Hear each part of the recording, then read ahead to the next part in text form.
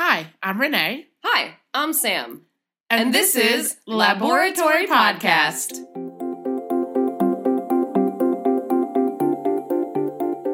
9 crack, 10 bam. And then yesterday I won 1 game and Mom won 1 game. And now I just want to play Mahjong all the time. Welcome to Laboratory Podcast, Exploring the human side of science. with recorded interviews of emeritus and retired scientists on the evolution And history of scientific research throughout their careers.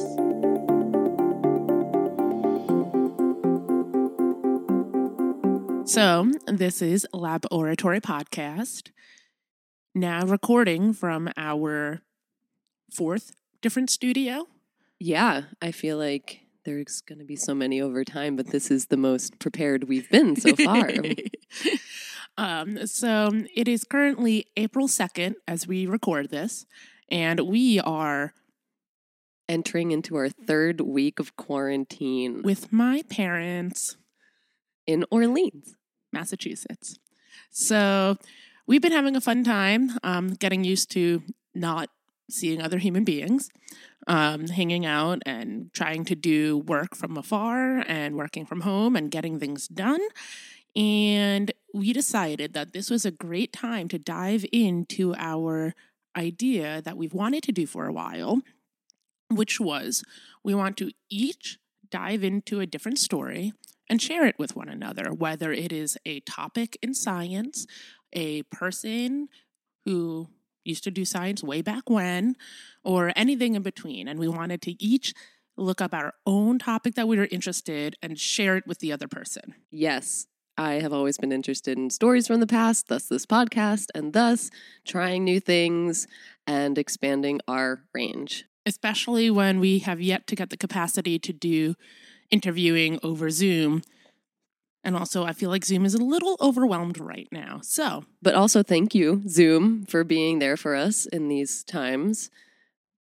We appreciate it. But in the meantime, I mean, what better way to experiment than, do what we can with the two of us. right, especially when we're in one space for the next couple Undetermined weeks. amount of time. Question mark. Dun, We dun, hope that you dun. are also doing well out there and not going stir crazy. Taking and- care of yourself so you could be taking care of others. Yeah. That's why we do this. So what's our topic today? That's a great question. So, Sam has a story on a topic. I have a story on a scientist. And the other person does not know what the other person is talking about. So this will be their first time hearing this story. Who wants to go first? Do you want me to go first? Do you want to go first? I want to go first. Okay. Okay, so I dove into the topic of disease and pandemics through history and the understanding of how we got to where we have got to today with quarantining methods and just generally learning from the past for disease and outbreaks.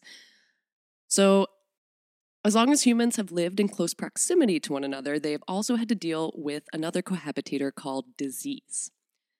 Disease, the name their origins date back to medieval times, the name, and if you look at it more closely, it separates into dis-ease, meaning you're not at ease. Your body does not know how to rest, and when it does not know how to rest, the energies become chaotic.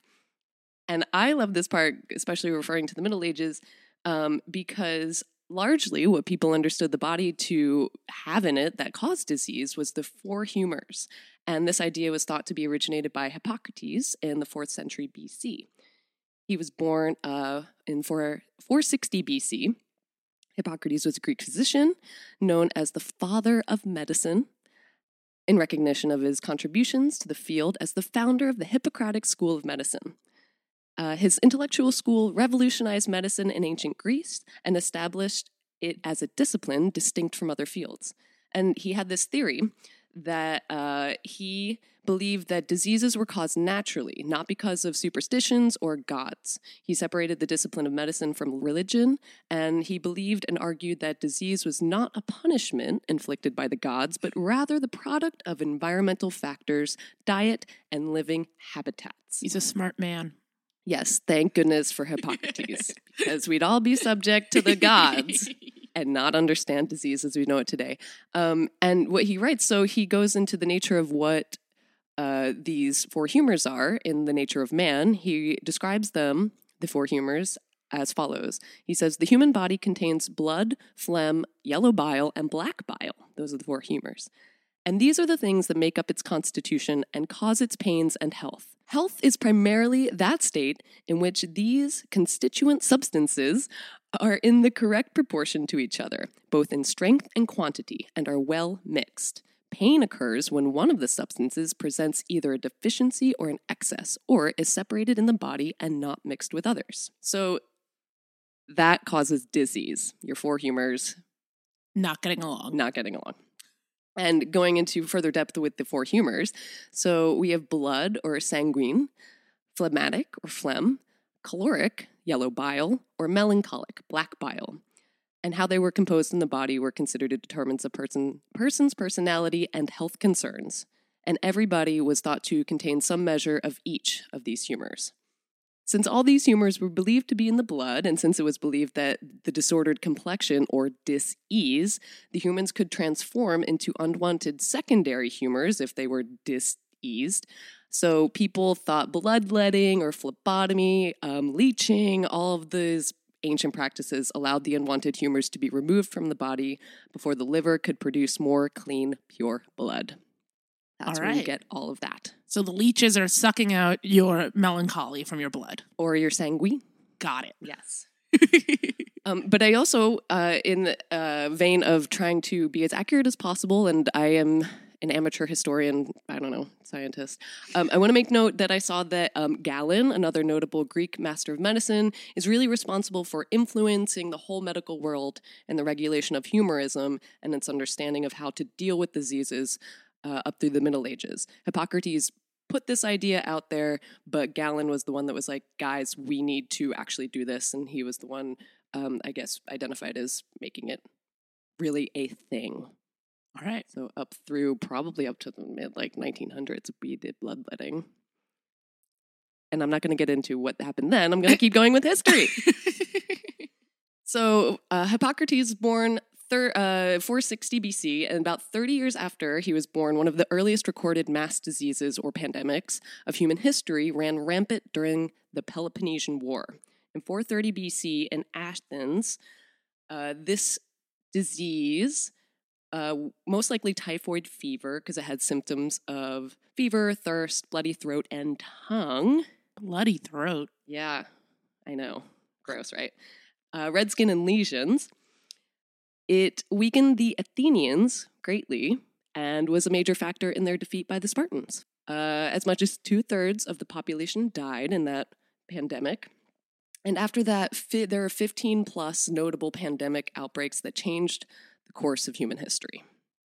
It's not just everyone's talking about the Spanish flu. That was the most recent big outbreak, but there were countless others. This has been around for a while. So I'm not going to go into all of them. I'll just hit a few of them and keep going. So in 165 AD, we had the Antonine Plague.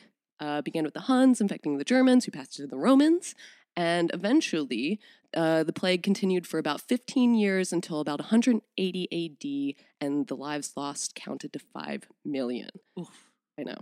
Then you have 2050 AD, the Cyprian Plague, named after the Christian bishop of Carthage. I like all the gory details, but I won't give you these gory details. Basically, people started living in cities and in really closer proximities. Those in the cities fled to the country to escape infection, but ended up spreading the disease further. It allegedly started in Ethiopia, passed through northern Africa into Rome, and then into Egypt and northward. Then in 540 AD, you have the Justinian Plague. It changed the course of the empire, the Roman Empire, stopping Emperor Justinian's plans to bring the Roman Empire back together and caused massive economic hardship. It can also be credited by creating an apocalyptic atmosphere that spurred the rise of Christianity.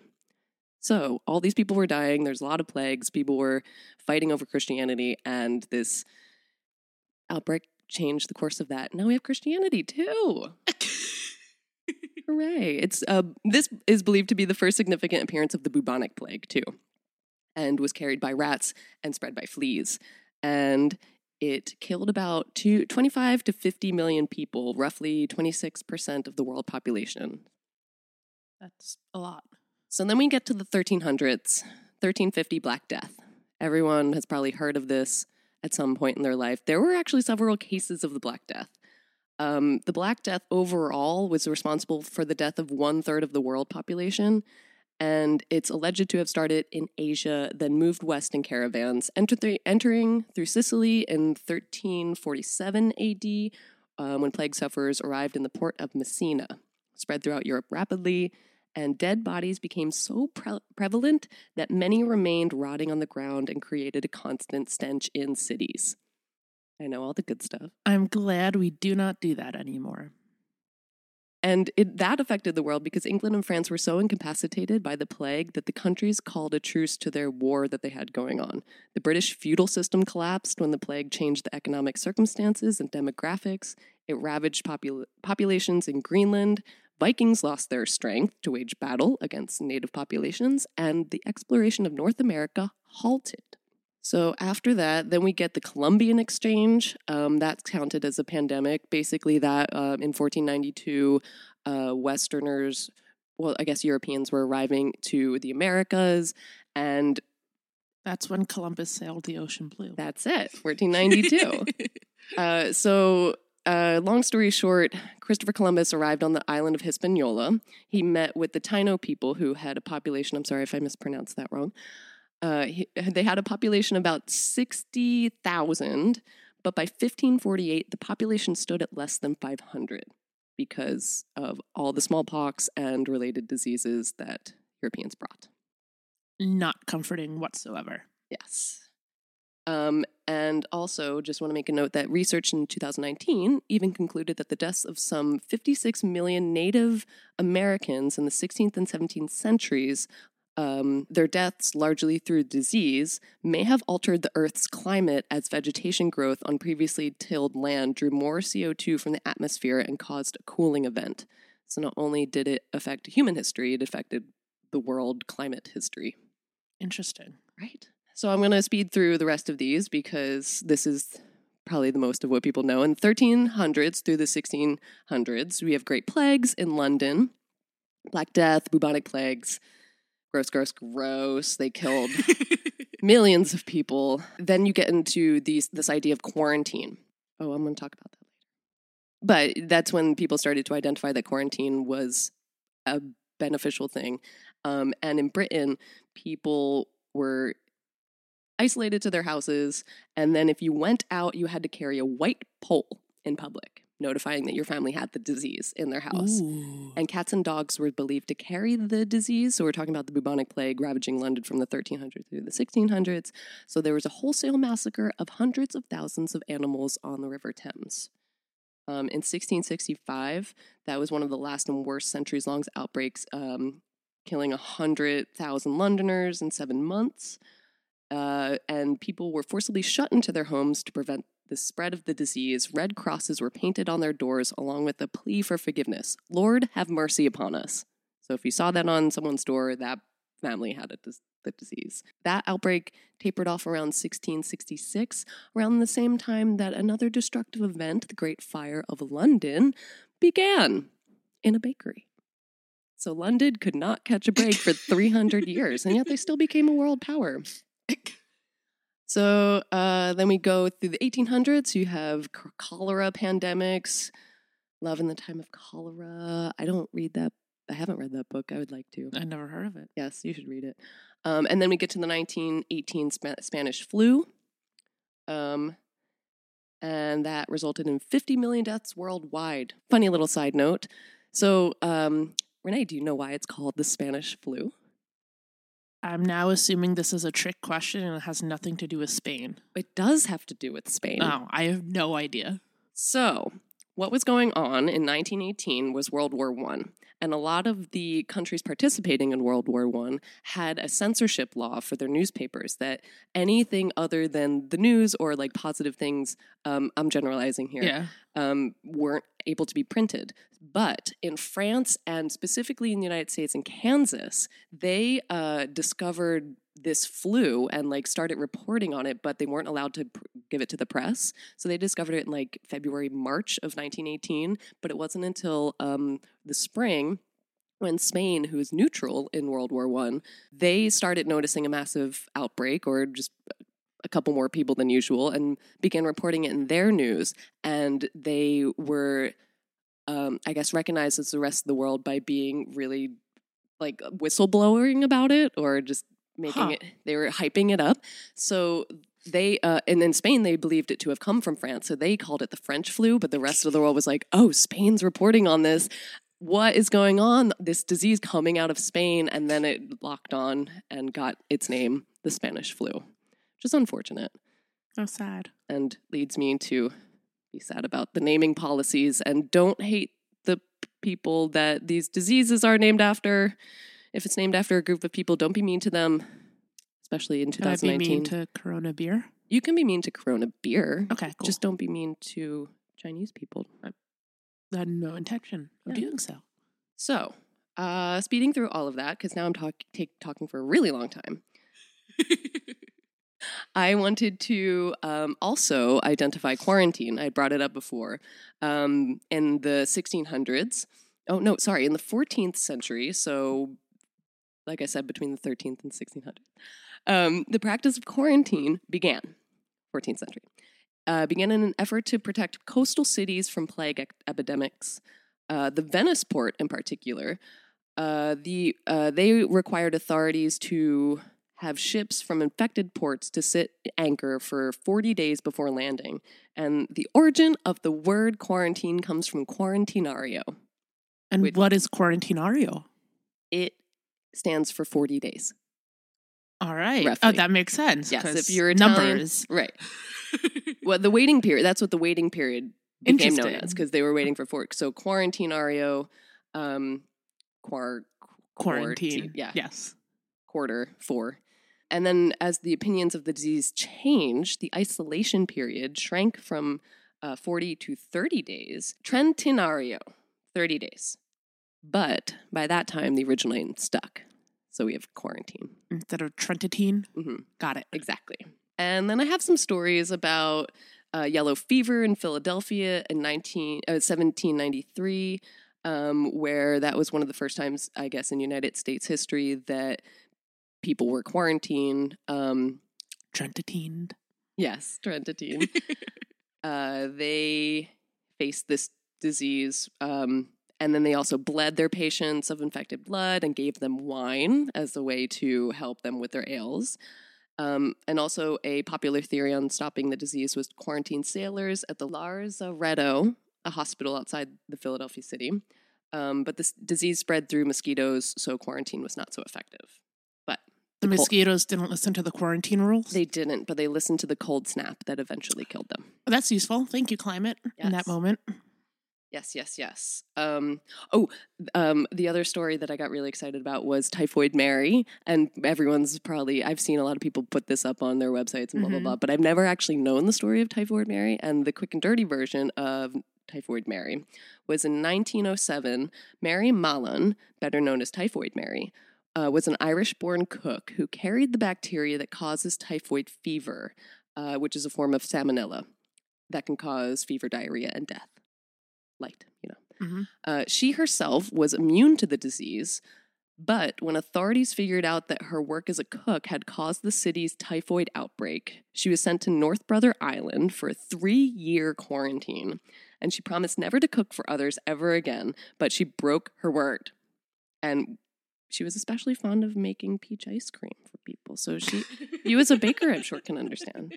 So then again, when she was apprehended in 1915, she was sent back to the island for the rest of her life. 23 more years. Poor Mary. She just wanted to cook. She didn't want to give you peach ice cream. She wanted to share her food with people. Right.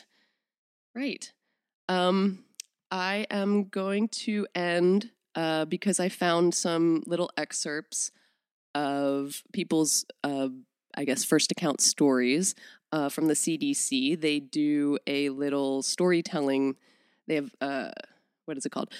on the CDC's website, you can find the Pandemic Influenza Storybook, and it's a series of first account stories of the 1918 flu. I'll do two of them. Okay. So the first is Betty Sompy, who is from Pennsylvania, and who has a little bias because I was like, I too what a surprise. From Pennsylvania. So here's Betty's story. My family was living in Erie, Pennsylvania in 1918.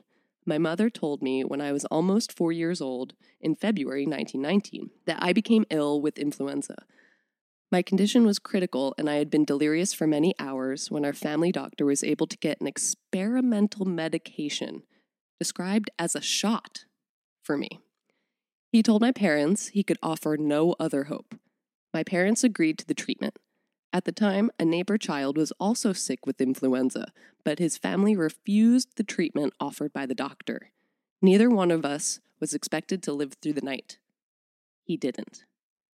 My mother called the doctor the next morning because I was awake and asking for something to eat, but she was afraid to feed me. He told her he would be right over. Doctors made house calls back then. The boy who died was in kindergarten with me. We already had a kindergarten for 4- and 5-year-olds because our school was a training facility for a nearby teacher's college. This is the story the way it has always been told to me. Since I am the only member of my family still living, I have no further confirmation except the outcome. I am still here at the age of 92 to tell the tale. She got one of the first shots. That's crazy. Right? And then the final story I want to tell is about cures, finding a cure. And there's so many different stories about what people thought cured these things. Of course. Right? We've gone from the 4 humors and bloodletting to modern day technology, having a shot. So this story comes from Elmer Bud Pancake. And he is from Wyoming. The storyteller in particular is Margarita Pancake. So she's telling the story about Elmer. It goes, my father, Elmer Bud Pancake, grew up around Lusk, Wyoming. During the Great Flu Pandemic of 1918, there was a country doctor who boasted that he had never lost a patient. His secret weapon was rotgut whiskey. He would pour the whiskey into a patient to get them to cough up the phlegm. During the pandemic, he ran out of whiskey, and there was none other to be had in the community. The only whiskey in Lusk was locked up in the sheriff's office as evidence for a bootlegger's trial. The sheriff refused to release the liquor. So, the doctor got a few prominent citizens together for a kind of vigilante committee that promptly seized the whiskey, depriving the sheriff of its evidence. Seize the whiskey. Right, seize the whiskey for medicine, for science. If you are interested in more stories, again, you can go to the CDC's websites, cdc.gov/publications/panflu for more stories like that. Also, the majority of the other information I have done research for is history.com. And New York Times has some really good articles too. And if you want more stories, a couple of nonfiction books that are good. The Great Influenza by John M. Barry. It examines the 1918 flu pandemic. And we have Pale Horse, Pale Rider of Catherine Ann Porter. It was published in 1939. Considered such an exceptional depiction of the suffering caused by the influenza that Alfred W. Crosby Jr., Professor Emeritus of History, Geography, American Studies, also a Bostonite, dedicated his book to it. You also have The Hot Zone, A Terrifying True Story by Richard Preston, his nonfiction account about the Ebola virus that has really great reviews on Barnes & Noble. I was going to read you one, but I don't want to now. And also one pandemic or one outbreak of a virus we haven't talked about, but I wanted to touch on was the AIDS epidemic. There's a great book called And the Band Played On, Politics, People, and the AIDS Epidemic, a book by the San Francisco journalist Randy Shilts, and chronicles the discovery and spread of the human immunodeficiency virus and acquired immune deficiency syndrome. So, with that, I hope that was plenty of fodder for you to learn. I learned about so much. what has happened in the past and where we are today. I didn't really get into modern medicine, but Only think we so all- much time. There's future ones you can do that in if you want. It's true. But I think knowing a little bit about where we've come from in pandemics and recognizing that we don't have to walk around with white poles anymore. I'm appreciative that we are no longer walking around with white poles. I am appreciative that we have already discovered that quarantines can be useful. It's true. Thank you, Venice. Thank And you, I am Venetians. appreciative that we have better sewer systems and we don't have to be piling up people outside of our houses. It's true. Yeah, one of the stories I did want to get into was Jon Snow doing the research to figure out that a lot of the cholera epidemics were coming from water outbreaks, and he did science sleuthing. And if there isn't a movie about how he sleuthed that out, because he got really into it, Science sleuths. right? There should be. Work on it. Jon Snow, Get on it. savior. All right. So What do you got? I'm going to make Sam guess what I'm going to talk about. A scientist. Useful. Okay. That's correct, though, So right? that is correct. So why this is also coronavirus quarantine themed in a way, but in a very adjunct way, adjacent way. In the last few weeks we've been at this house, we have been going through old photos of me and my family, trying to sort them. They're so cute. And Sam learned that I was obsessed with something as a kid. What is it? The beach, butterflies. There you go. I was obsessed with butterflies. I was the kid that I think in about 90% of the photos of me up until the age of 6 or 7, I had butterflies on. Everywhere. On her clothes, in her hair, outside too. They would flock to her. Yeah. So I was butterfly obsessed. So I decided to talk today, and I'm going to give you 2 things right now. 1, please excuse any mispronunciations because I promise you there's going to be a few in here. Or be kind if you let us know that Thank we've you. mispronounced. Correct me nicely. And then the fact that I have a handful of references I got this from. So the woman I'm going to be talking about today is Maria Sibylla Merian. You want to say that again? Nope. Maria Sibylla Merian.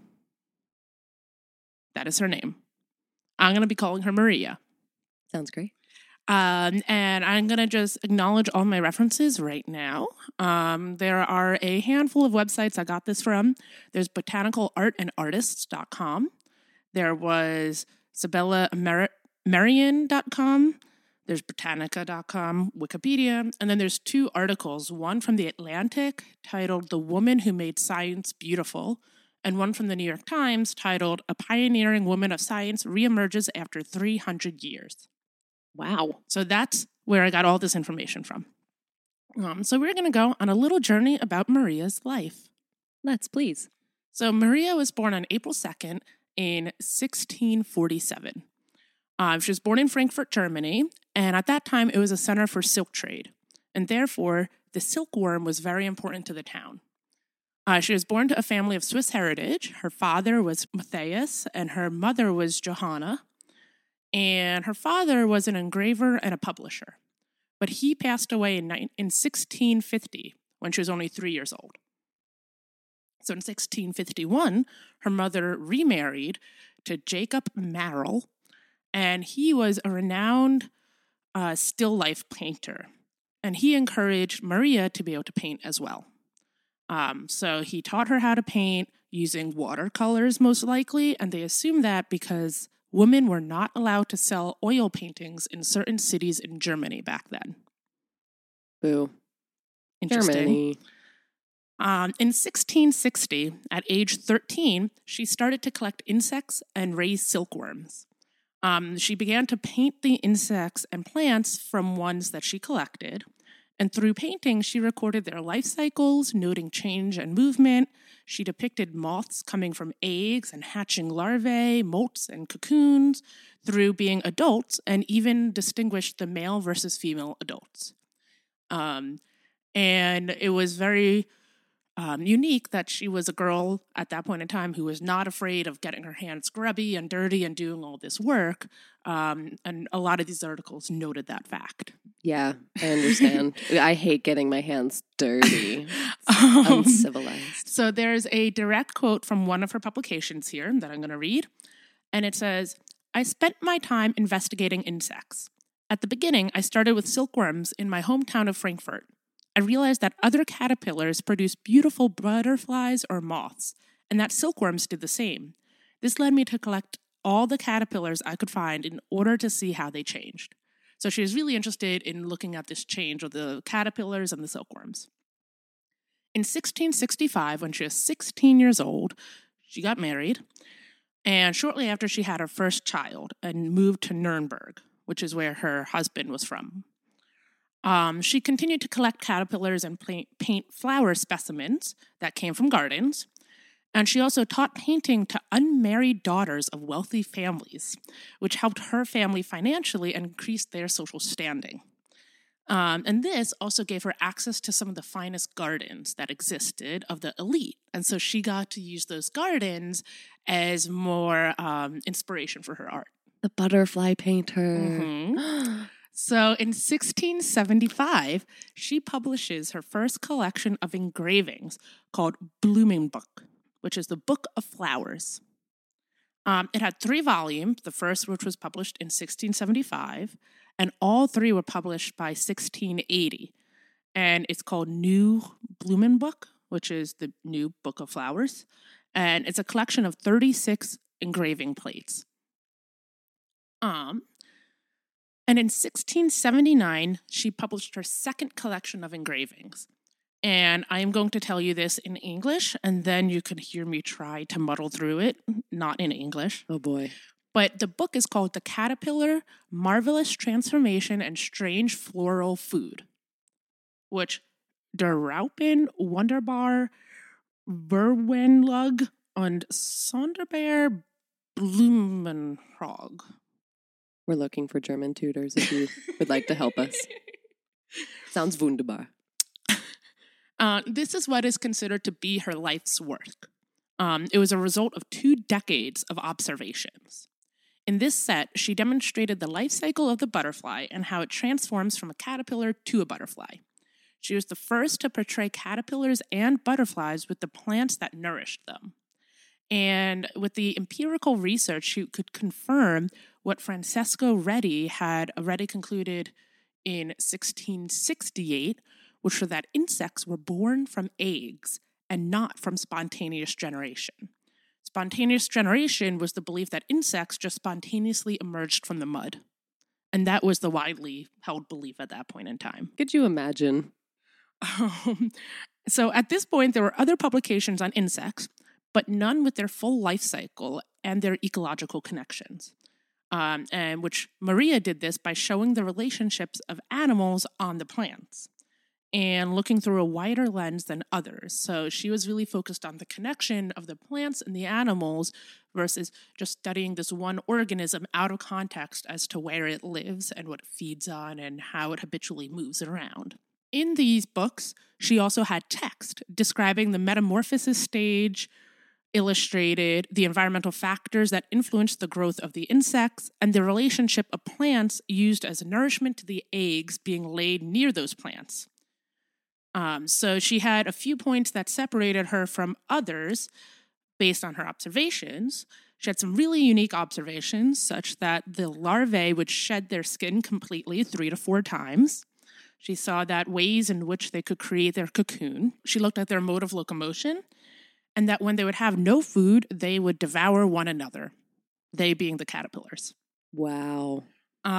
She also realized that the plants that they laid their eggs on happened to also be the plants that they fed off of the most because they wanted their food to be near where they were creating new life. Another point that separated her from others is that she enjoyed painting from live organisms. So she could accurately depict a lot of the colors. Since preserving specimens, you often lose the color. So this resulted in these really gorgeously vibrant paintings that were very accurate. The second volume of this was published in 1683, and each of them had 50 engravings. And these engraving plates would have plants with the caterpillars on it and maybe a spider and something else. So it has like this whole story on one engraving plate. This publication was popular in certain parts of high society, but is largely ignored by scientists since it was published in the vernacular and not in Latin. And Latin was the official language of science back then. And she did not know Latin, and it was not published. In 1685, Maria left her husband. It was not a happy marriage. And she moved to a religious commune. And it was the Labadists. And she lived there with her mother and 2 daughters. During this time, she lived in a home owned by Cornelius van Sommelsdijk. God bless you. Sommelsdijk. Sounds about right. Yes. And he was the governor of Suriname, which is a South American country. And this allowed her to begin studying the flora and fauna of Suriname and South America. During this time, she also studied Latin, again, the official language of science, and natural history. In 1691, Maria's mother passed away, and Maria moved to Amsterdam. Suddenly, she was in this world that was fueled by trade and the Dutch Empire. And here, women could have their own businesses and earn money. So she sold her art to collectors, and through this business, she got to know prominent residents of Amsterdam. Many of these folks worked for the Dutch East India Company and Dutch West India Company, which were the trading companies back then. And that allowed her to explore their exotic collections of butterflies and moths that they collect during their travels doing trade. These were often pinned on wooden trays, like you see collections in museums. However, if you remember, she preferred organisms that were alive and interacting. Yes, her little pets. Yes, in the environment. So she was always motivated to study these creatures alive. In 1699, Maria was sponsored by the city of Amsterdam to go on a trip to Suriname with her younger daughter, Dorothea Maria, which, by the way, at that point, Dorothea was married to somebody from Suriname because they were in that commune together. Yeah. And that's how that works. Yes. So at the age of 52, her and her youngest daughter headed out on a ship for what was planned to be a 5-year expedition. Now, this was, again, audacious in many ways. She was a woman doing this in a very male-dominated scientific world. This was one of the first expeditions solely with a scientific purpose. Most of that time were political, economic, military-driven that happened to do science on the side or discover things on the side. She traveled alone and without protection, and she financed the trip herself through selling her drawings in Amsterdam because, again, in Amsterdam, women were able to make money through their own businesses. She was also the first European woman to independently go on a science expedition to South America. Look at her go. Get it. So they settled in Paramaribo. Now say it with confidence. They settled in Paramaribo, where they collected, studied, and composed illustrations of the plants, insects, and animals from a wide variety of ecosystems, including vegetable gardens, banks of rivers, and sugar plantation. She also worked with indigenous people, paying them to bring her insects and learning how they use these resources naturally. There's also a side story about how folks offered her slave labor to work with her, and she was more interested in learning what they use and how they use this instead of using these people with no gain for their own knowledge. Also good for her. She's great. In 1701, her trip was cut short due to Maria becoming infected with malaria. So at this point, in this time, she sold the specimens she collected and proceeded to work on producing engravings based on these adventures. Good trade. Yes. Did she get better? You will learn.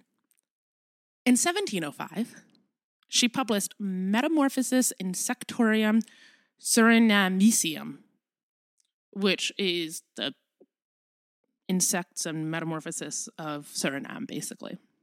And this book was written in Latin. Yay, she learned. But it's also published in Dutch because she wanted to appeal to both audiences. Yeah. So this one contained 60 new engravings, and it was the first work on the natural history of Suriname.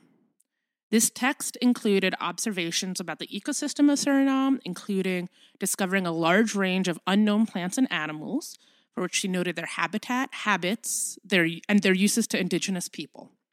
She drew images of plants, frogs, snakes, spiders, iguanas, local fruits, one of which she's really known for is the pineapple. There's a very famous picture of a pineapple and the plant with some flies around it, and that was done by her. No way. Beetles and ants. The ecological interactions she included in this work brought back this vibrant and interwoven world of Suriname to England, and she was urged to publish it by folks. And so this work was considered to be her most magnificent piece produced. So she has the Metamorphosis, caterpillars and their fauna being her seminal work of what she was known for. That was what she was really originally passionate about. And then this one, which is the most impressive and large work that she did. In 1715, she suffered a stroke. She became partially paralyzed and could no longer work. On January 13th, 1717, she passes away in Amsterdam. A collection of her work, I'm going to stumble through this one, Eucharium Ortis Elementum e Paradoxa Metamorphosis, was published posthumously. Her legacy lives on. Oh, yes, and that's what we're going to talk about right now. Yay. So we're going to talk about the impact that Maria had in the science world. Let's do. So Maria's engravings had a major impact in the world of ecology. Most European butterflies did not have a scientific name when she began studying them, and Carl Linnaeus only started to create the universal classification system for organisms, which is the kingdom, phylum, class, order, family, genus, species. That has an acronym, doesn't it? Kings play chess on fine green silk. Yeah. So he only started to create that system 20 years after she published her Suriname research, and about 40 years after her death. Carl Linnaeus and others were able to identify 100 or so new species based on her work in Suriname. In 1735 and 1753, Linnaeus classified the animals she cataloged in Suriname using her work to describe 56 animals and 39 plants. After her death, she was so revered for her work amongst biologists that a number of taxa and 2 genera were named after her. Taxa is any of those classifications, as well as 3 butterflies, a moth, a bug with no common name. She also had a bird-eating spider named after her, another spider, a toad, a bird, a lizard, and a snail. Also some flowers. So there's a lot of organisms out there that have reference to her last name, her middle name, in their official Latin names. I can't wait to come across that bird when we play Wingspan. Her paintings of the Suriname animal and plant life were so accurate that entomologists, those are people who study insects, could identify 73% of the butterflies and moths by genus and 66% as exact species. And for those who do not deal with this on a daily basis, sometimes the difference of one species to another is so minute that you need such detailed observations. It is sometimes based on the presence or absence of another set of legs, of a certain indent in their body, of the length of a certain antennae or something. So the fact that they were able to identify these species just through her drawings really play to how detailed she was in her art and how on point with the actual organism she was. The fact that she also had multiple stages of life really help as well, because at some points you can't identify what makes species unique from one another, but later in life or earlier in life you can. In the last quarter of the 20th century, her work has been reevaluated, validated, and printed over and over again. Her portrait was on the 500 DM note before Germany converted to the euro, and she had a portrait on a stamp. And there's a lot of schools named after her as well. She had a Google Doodle on April 2nd, 2013 to mark her 366th birthday. In 2005, there was a research vessel, Maria S. Marian, in Germany. And there have been many art exhibits with her engravings. folks and museums collect them. They're very rare to find these original printed ones. And there's a large collection in the Royal Collection. Suriname was republished in 2017 with updated scientific descriptions based on things that folks have now discovered about the organisms that she had drawn back then. Great. So it lives on and continues to evolve. It lives on, and you could search her work. If you put her name, Maria, space Merian, and you search them, we're going to post some of her artwork. Oh, great. On Instagram because it's really cool. Yes, we should, especially the pineapple. Yes, the pineapple. And you can see how beautiful these drawings are. She included holes in leaves. She included spider webs and insects flying around. And you really get a picture of the environment that she was looking at in that point in time. So there's a story of a artist-scientist. I love that story. Oh. She just got really into painting her little animal friend. She wanted to paint insect her silkworms, yes. And it all started with those silkworms and those caterpillars poking and prodding at those cocoons to figure out how they formed in there and what was happening. So if you too find yourself painting anything of that nature, keep going. You may have a boat named after you. Oh, and share it with us. Yeah. So yeah, there's my quarantine adjacent story. I like that. Thanks. You're welcome. So this has been our first endeavor into our own research and science history and sharing the stories that we've learned. I already have somebody I want to do it on next, so let's do another. I would love to do another. If any of you have any suggestions, let us know. I think that for right now, we are going to continue doing this for a little bit. We're still putting out some other episodes of interviews we have backlogged that we need to produce. But in the meantime, let's see how this goes and go on this coronavirus adventure with all of you and make do with what we can and see what we could create in the meantime. Exactly. Taking an advantage of a situation. Take advantage of the fact that we're here together. Yeah. So without further ado, we'll wrap this up by saying thank you so much for listening. We're hope still that you're well. Podcast. We're still a new podcast. And we're ever expanding in these unprecedented times. You can find us at Instagram at Laboratory Podcast, where you will soon hopefully see some really pretty photos that Maria has drawn. You can check out our website at laboratory-podcast.com. We have Twitter, and maybe I'll tweet something today. So, I don't know. If you see that I tweeted on April 2nd, it's because I said this, and I now feel like I've bounded myself to doing that. We have a Twitter at Laboratory Pod. We are also on Facebook, and you should look us up, Laboratory Podcast. We have an email, laboratorypodcast@gmail.com. You can shoot us an email. Yeah, and honestly, if you feel like reaching out, we'd love to hear from you. And hope that you are doing well. I can't say it enough. In wherever state you are, wherever please stay safe. Please stay healthy. Please check in on your friends and family from afar. And thank you to all of the health workers, all of the people on the front line and essential businesses, everyone and anyone who's putting themselves out there. Thank you, thank you, thank you. We appreciate it. And thank you to science for helping us. Yeah, science. Get this far and not bloodletting anymore. Although I don't know if that's helpful in any other particular area. But this disease is not that. There's a little virus, actually. Anyway, reach out. Thank you. Stay safe, everybody. Bye.